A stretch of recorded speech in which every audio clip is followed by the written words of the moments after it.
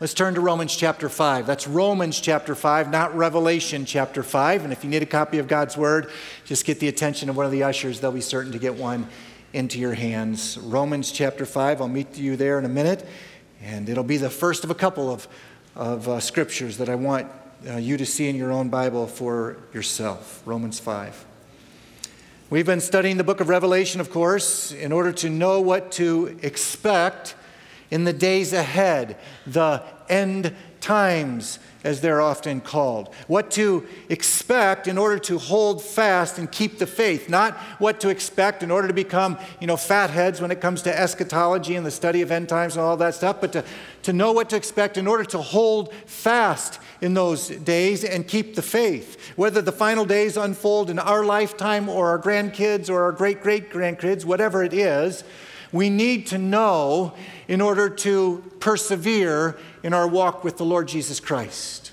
We need to know. And having left off at the end of chapter 19, if you recall the end of June, at the end of the Battle of Armageddon and the Great Tribulation, we now enter a new stage in the end times chronology.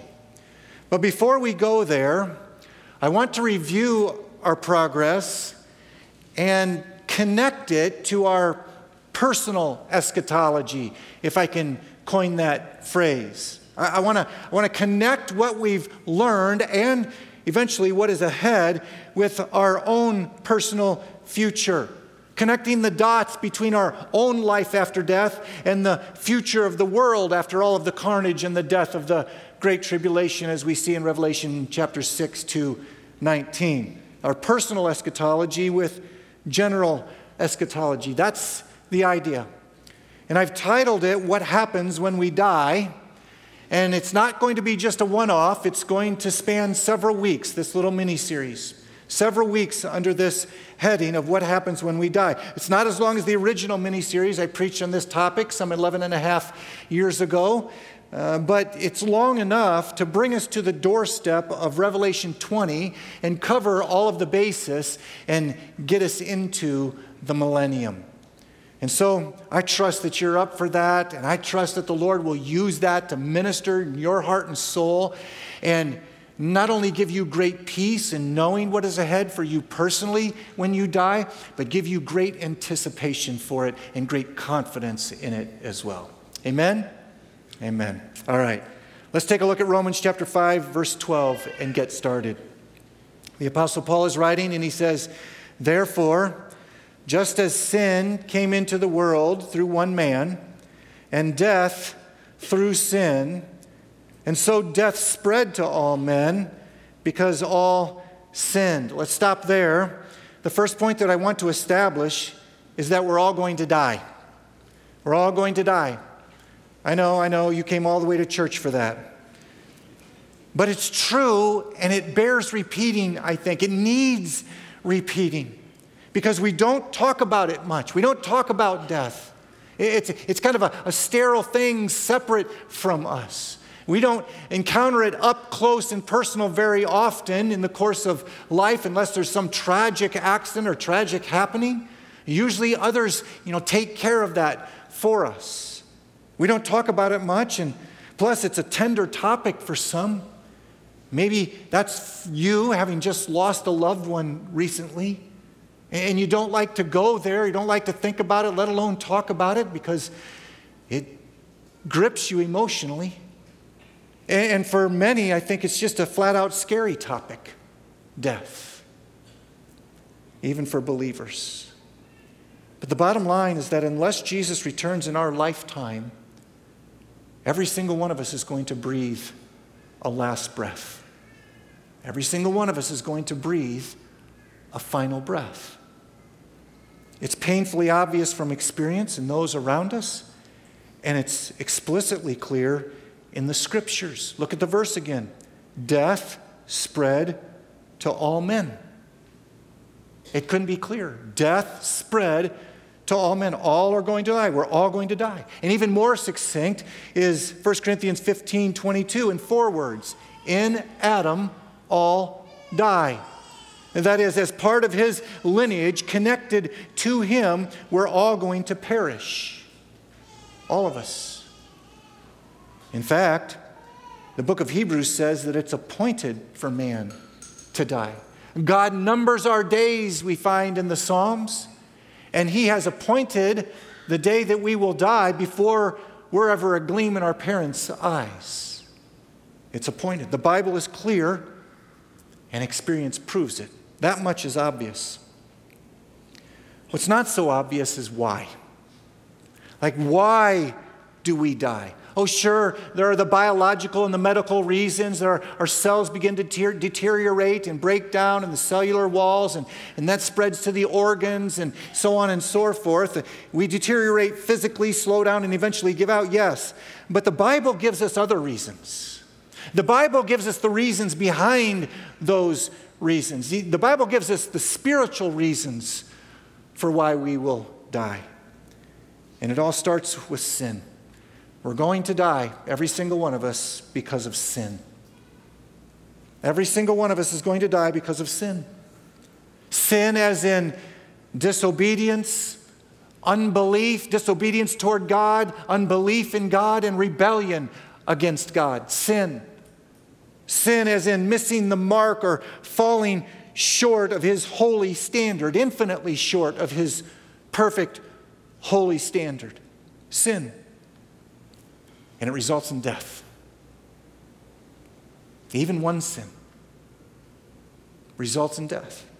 Romans 6:23, the wages of sin is death. The consequences of sin is death. Physical death and spiritual death. Both and. The end of our physical experience on earth, part of the consequences of sin, the wages of sin, end of our physical existence on earth, and apart from Christ, the beginning of our suffering in hell. Spiritual death. But in Christ, praise God, it's just physical. It's just physical death. There are no spiritual consequences.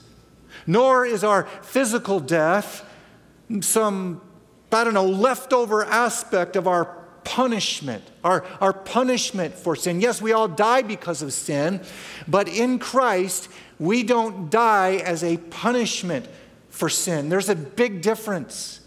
Like Jesus paid it all. Jesus paid our full punishment. Rather, those in Christ still die physically because the death of death itself hasn't transpired. Death has not yet been swallowed up in victory. The full effect of our redemption has not yet come about in our lives. It's not fully consummated in us and for us and through us. Plus, the Apostle Paul says in 1 Corinthians 15:50 that flesh and blood cannot inherit the kingdom of God. Flesh and blood, our physical bodies, cannot inherit the kingdom of God, what He has prepared for us in the new heavens and the new earth. And heaven, as we think of it now, in between now and then, cannot inherit, flesh and blood cannot inherit that stuff, cannot inhabit those places. We can't receive the fullness of our inheritance in our present physical state. Our physical bodies have to cease. They have to cease in order for us to be with God in heaven, and then eventually on the new heavens and the new earth forever and ever, world without end. Our physical bodies have to cease, and they have to give way to glorified bodies, just like the glorified body of Jesus that He is currently in, having risen from the grave. We have to be like Him.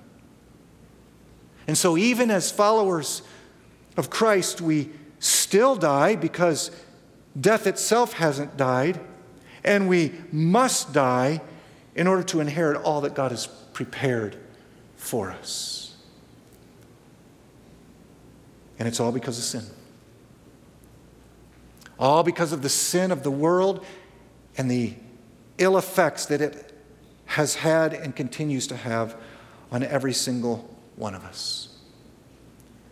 But it's not just sin in general and our sin that leads to death. It's our sin and Adam's sin. That's the next thought I want you to be clear about. We're all going to die because of our sin and Adam's sin. The Adam of Genesis 1-3. We're all going to die because we not only sin ourselves, but Adam sinned for us. True. It's both and. First, because Adam opened the door to sin. 3 reasons here that Adam's sin, in and of itself, condemned us just as much as our sin condemns us. Look at Romans chapter 5, verse 12 again. It says, sin came into the world through one man. That's referring to Adam in the Garden of Eden. Sin came into the world through one man, and death came into the world through sin, and so death spread to all men because all sinned. You remember the story of the Trojan horse when you were in school? Somebody tell me you're with me on this? All right, there's a few of you who remember. The rest of you were sleeping in that class period. Trojan horse, the Greek soldiers, they were able to take over and conquer the city of Troy, but you remember by giving this large wooden horse as a gift, at least that's what the inhabitants of Troy thought. And they thought, man, they're giving up on the siege, they're leaving us a gift, maybe a gift to the gods. By the way, we're not even sure if this is a real story or if it's just myth, but it's a great illustration of chapter 5, verse 12 right here, okay? So they give this horse, they leave it outside the city gates, the army goes away at least out of sight, and eventually the inhabitants of Troy are like, awesome, let's bring this thing in, it's super cool. And so they open the gates of the city, they pull the horse in, and they're kind of standing around looking at it, not knowing what to make of it. Eventually night falls, they all go to sleep, and lo and behold, there are soldiers, Greek soldiers, inside that Trojan horse. They unlock it, they come out, and under the cover of darkness, they reopen the gates. The Greek army floods in, and the city is conquered, and death takes over. That's verse 12. Sin was the Trojan horse containing the plague of death welcomed by Adam. He opened the door of this world. Sin, so it says, sin came into the world through one man and death through sin. And it didn't take long after he opened the door for the contagion of death to spread, because everyone after Adam has opened the door as well, the door of our heart, and sinned ourselves, indulging so that death follows. Not only that, but we're all going to die because Adam is considered our representative in sinning. He opened the door to sin, and he is considered our representative in sinning. Just like Jesus is considered our representative in righteousness. Look at verse 18. Skip down there a few verses. Therefore, Paul says, he's been talking about all of this in these intervening verses. Therefore, as one trespass, that's Adam's sin, as one trespass led to condemnation for all men, aka death, so one act of righteousness, that's Christ's death and resurrection, one act of righteousness leads to justification and life for all men. It's an analogy that Paul sets up here and that requires both parts be true. That just as one act of righteousness leads to justification and life for us, so one act of sin led to death for us. Adam's sin, the first part of the verse, look at there again, led to guilt and death for all, led to condemnation for all. The only reason for which, the only way that it makes sense, is that God considers Adam to be our representative in sinning. That is, when he sinned, we essentially sinned. You might think of it like this.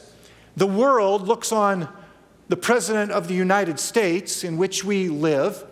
The world looks on the President as our representative. That what he does, we essentially do. He is our representative, God help us. The point being, that's exactly how God looks on us through Adam. When Adam sinned, he was our representative in so doing, and therefore God considers his sin our sin. We're all going to die because Adam not only opened the door to sin, but Adam sinned as our representative. He sinned on our behalf, just as if we sinned. Just like Jesus died and rose again on our behalf, just as if we had never sinned. The analogy is gold, and it's true for our lives. What's more, third here, we inherited Adam's sin nature. And we're all going to die because of sin, our sin and Adam's sin, because Adam opened the door to sin. Adam is considered our representative in sinning, and we inherited Adam's sin nature. Look at verse 19. For as by the one man's, he continues and expands on it, says, for as by the one man's disobedience the many were made sinners, so by the one man's obedience, that's the obedience of Jesus, the many will be made righteous. In other words, just as we inherit the righteousness of Christ by faith, we inherit the sinfulness of Adam by birth. That's the idea. When he sinned, we were made sinners. That's what it says. Check it out there again. By the one man's disobedience, the many were made sinners. How? How can that be? By inheriting his sinfulness. By receiving his sin nature passed on to us through the seed of man down through the generations. All of which leads to death for every single one of us. It's the painfully obvious fact of life, and those are the foundational spiritual reasons, unavoidable reasons for it. The question is, what happens when we die? Our death and the reasons for it may be apparent to you, but maybe what happens afterwards isn't so apparent. And the answer to that question is that depends. What happens when we die? That depends. It depends on whether you're a follower of Jesus or not, a believer or an unbeliever. Let's start with believers. Point number 2. The souls of believers go immediately to heaven. Praise the Lord. The souls of believers go immediately to heaven. And if there's any doubt in your mind as I say that, I hope that over these next few minutes, the Lord will remove it all as I show you from the Scriptures why that is clearly true. Our souls go immediately to heaven. Our souls as in the essence of who we are, the core of our being. You are not who you are by virtue of the body that you inhabit. Yes, your body is important. Yes, your body influences what you can do as who you are. Like, not everybody is a Michael Jordan. Not everybody is a Carl Lewis track star. So our bodies influence who we are. And just because, the whole thing, you can be whatever you want to be, the graduation, typical graduation talk. You can be anything you want to be. Dream big. That's like the biggest lie that graduates hear every single year. It's nuts. You can't. If that were true, I would be a lot of things. I dream big. No, our souls, our personality and our thoughts and our inclinations and our wirings and everything else that makes us who we are, all the intangible characteristics that comprise us. And the fact is, our bodies die, but our souls don't. Our souls don't. And those who are in Christ, believers, go immediately to heaven. That place of glorious bliss and perfect fellowship with Jesus and the saints. We go immediately to heaven. It's what theologians call the intermediate state. when our souls go to heaven? Intermediate, because it's the time between life as we know it now and life after Jesus returns. In between those two time periods is heaven. After we die, life as we know it now, we die, we go to heaven. It's the intermediate state between now, if we die, and when Jesus returns and we receive our glorified bodies. The point here is that our immediate entrance to heaven upon death is implied in several passages of Scripture, and I want to show them to you. In fact, I want you to see the first one in your own Bible. So turn with me about 30 pages further to 2 Corinthians chapter 5, verses 6 to 8. 2 Corinthians chapter 5, verses 6 to 8. Romans, then 1 Corinthians, and then 2 Corinthians.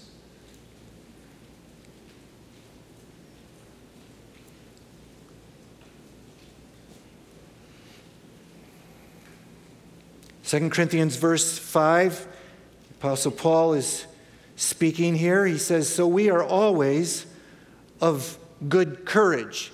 He's just been talking about the fact that there is life after death for believers, an awesome life after death for believers. And so we're always of good courage because we have a future with God. And then he expands on it. We know that while we are at home in the body, we are away from the Lord. For we walk by faith, not sight. In other words, while we are still living, we are away from the physical presence of Jesus. We're not away from his spiritual presence. Where two or three are gathered, he is here among us. His Spirit lives and dwells within us, for sure. Do not get me wrong here. But we are away from his physical presence, where he now resides in heaven. That's what it says. We know that while we are at home in the body, right here, right now, we are away from the Lord.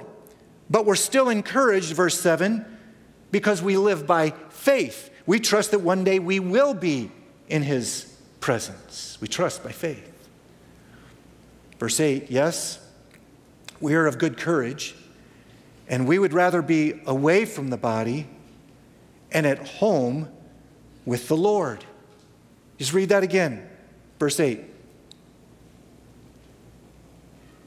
The implication being that when we die, our soul is separated from our body, it's away from it, and it is present with the Lord in heaven, because that's where he is right now. Home. Home with a capital H for those who are in Christ. And notice the either-or sense of it all. We're either at home in our body and away from the Lord, or we're away from our body and at home with the Lord. It's one or the other. It's either or, implying that it's immediate. To be absent from the body is to be present with the Lord. Three quick thoughts here.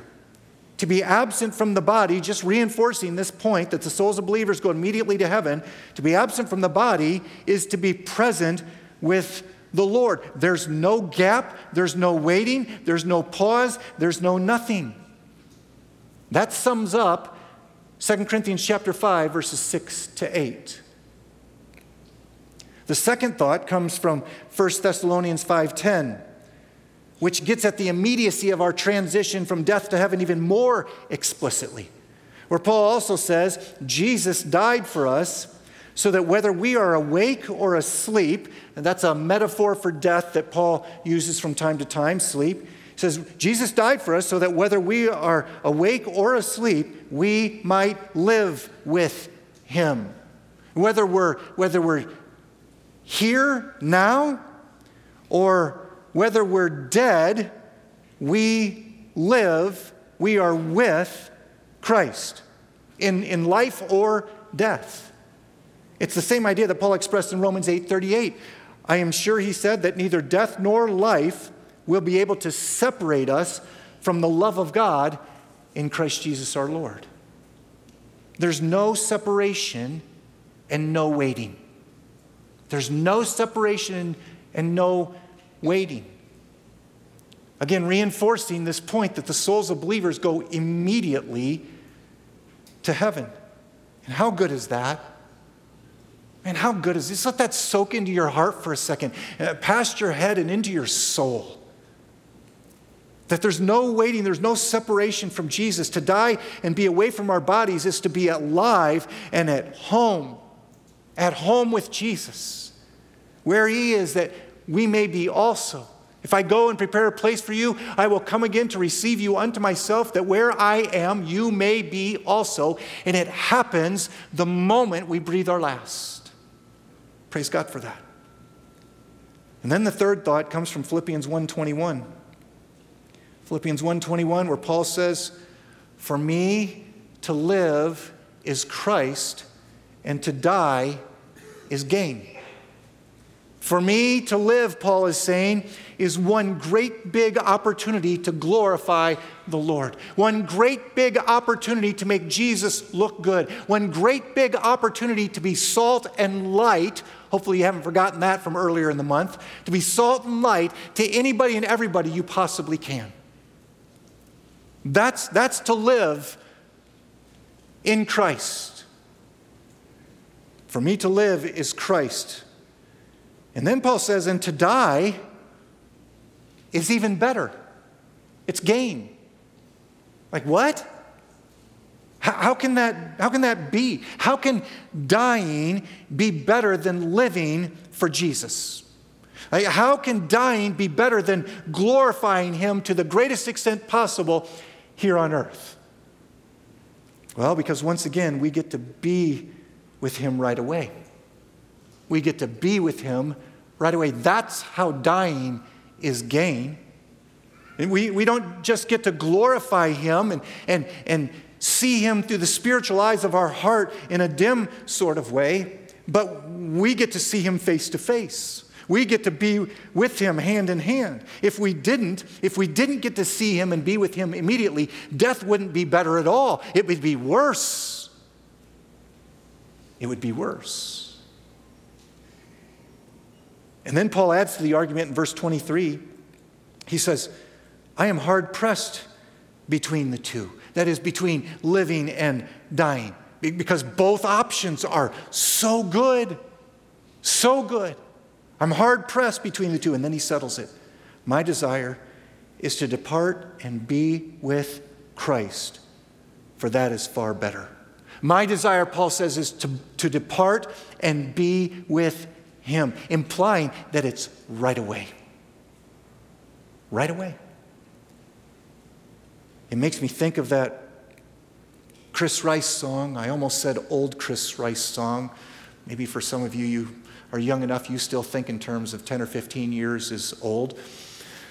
And it was yesterday for me. That old Chris Rice song, Untitled Hymn.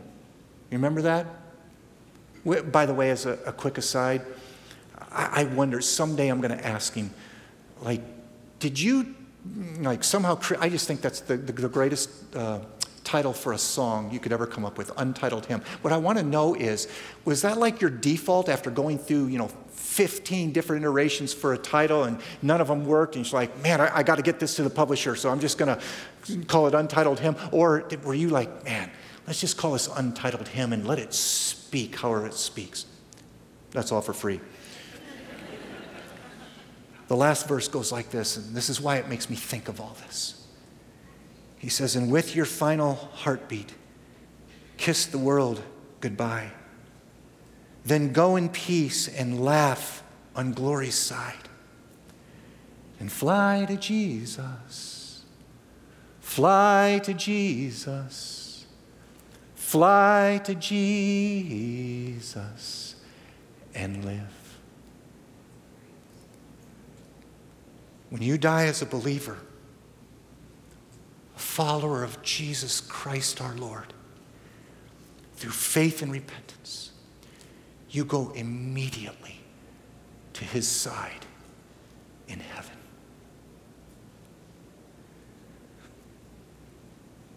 Praise you, Lord. Now,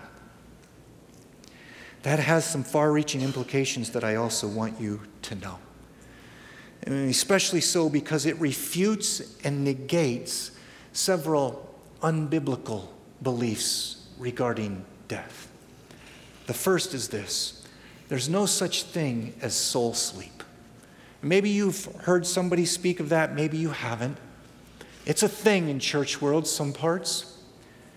There's no such thing as soul sleep. Soul sleep is the belief that when believers die, they go into a nebulous state of unconscious existence until Christ returns. Neither alive here on earth nor with Jesus in heaven, and your soul is in some sort of stasis. Soul sleep.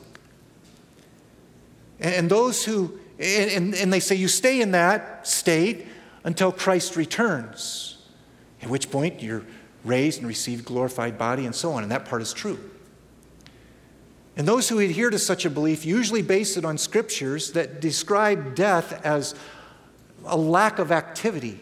Like in Ecclesiastes 9:10, it says, whatever your hand finds to do, do it with your might. These are great verses for making the most of our lives, by the way. These aren't throwaway verses. Whatever your hand finds to do it with your might. For there is no work or thought or knowledge or wisdom in Sheol, the grave, to which you are going. There's no earthly activity when we die. Our souls just sleep, some people say, as they read that verse. And maybe you could see how they would come to that conclusion if that's all they're reading, or that they take that verse as preeminent above all other verses. Or how about Psalm 115:17? It says, the dead do not praise the Lord, nor do any who go down into silence. Silence. There's no praise and there's no sound in the grave. And when you connect those verses to others that refer to death as sleep, the whole idea of soul sleep seems kind of legit. You know, that instead of going immediately into the presence of God when we die, we exist in a state of limbo. The problem is, such a conclusion runs contrary to the New Testament verses that we looked at. Verses that clearly indicate an immediate transition from death to heaven. And so how do we resolve that? I think it's this way. It's to realize that the perspective expressed in Ecclesiastes and Psalms views death from our standpoint. When someone dies, when someone is laid in the grave or coffin, all we see is a dead body with absolutely nothing going on. From our standpoint.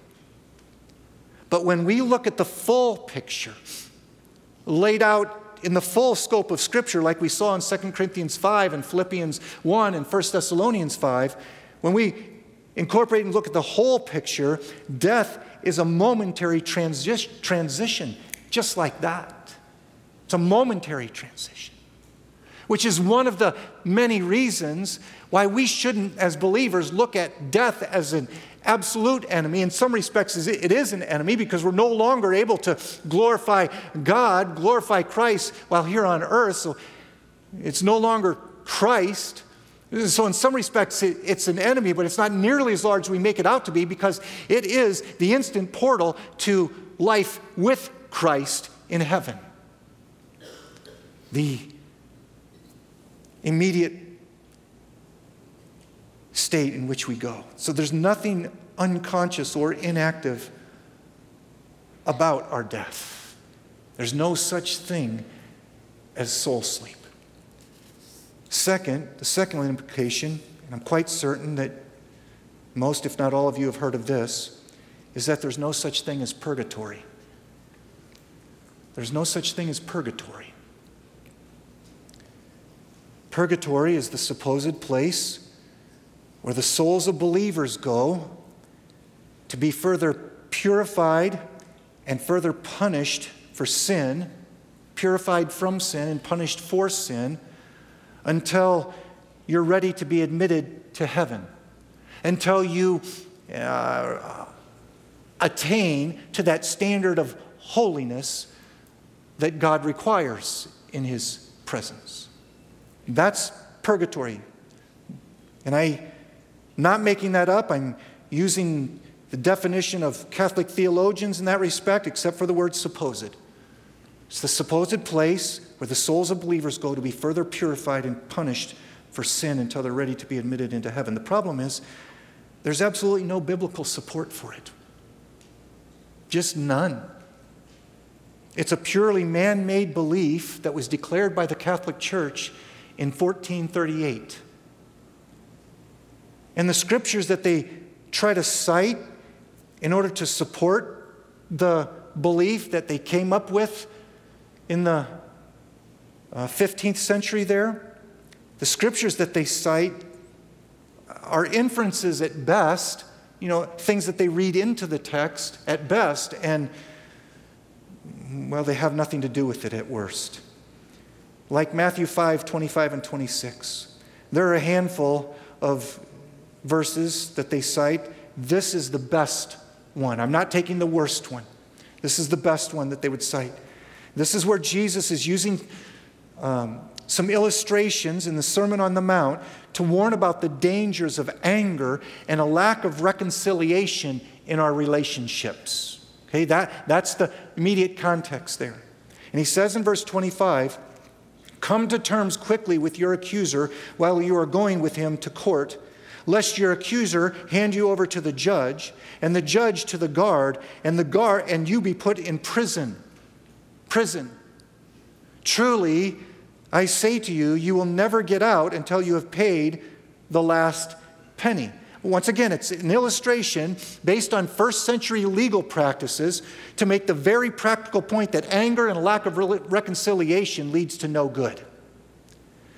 But Catholic theologians say that the word prison there, just before the last sentence, second to the last line on the left, Catholic theologians say that the word prison in verse 25 is a reference to the spiritual prison of purgatory, from which you will escape only after you have paid the last penny for your sin, only after you've paid the final and full and necessary punishment for your sin, only until you have attained absolute purity from sin that remains in you. It's a blatant example of reading something into a passage instead of letting it speak for itself. And there are others that they cite that are even bigger stretches. I've included them in my notes. I won't list them out for you here now. You can go online and get my notes. But the biggest problem with the belief in purgatory is that it flies in the face of clear biblical teaching about salvation in the Bible and our full release from punishment and guilt. You shall know the truth, and the truth will set you free. Period. Or scriptures like Romans 8:1. There is therefore now no condemnation for those who are in Christ Jesus. We are free from any further bondage. We are free from any further condemnation. We are free from any further punishment. There is no condemnation that remains for those who are in Christ Jesus, for those who are connected to him through faith and repentance. There's no more punishment. There's no more judgment. There's no more blame. There's no more anything. Or as Hebrews 10 says it, by a single offering, he has perfected for all time, perfected for all time. In God's eyes, we are perfected. We are justified. By a single offering, he has perfected for all time those who are being sanctified, those who are becoming more and more like Christ, those who are living for him, those who are living out that justification. Not perfectly, God help us for sure, not perfectly, but certainly.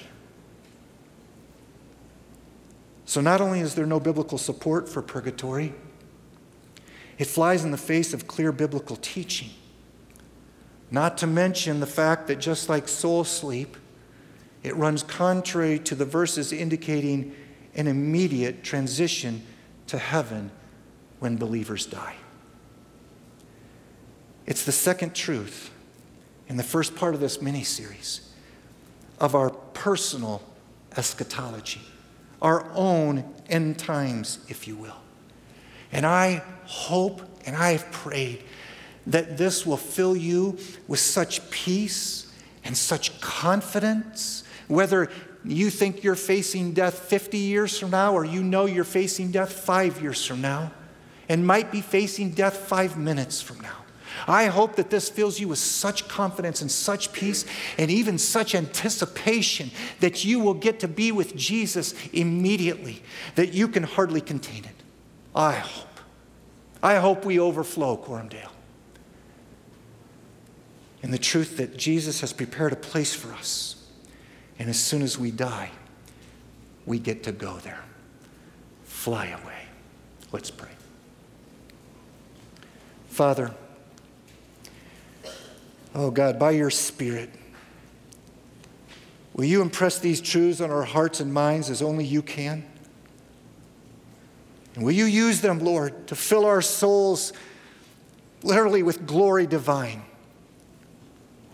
Do it, Lord. Help us to rest in these principles from your word with great confidence and hold fast with great resolve, knowing that you hold the future and you hold us, so that we all get to heaven and we all see Jesus, in whose name we pray.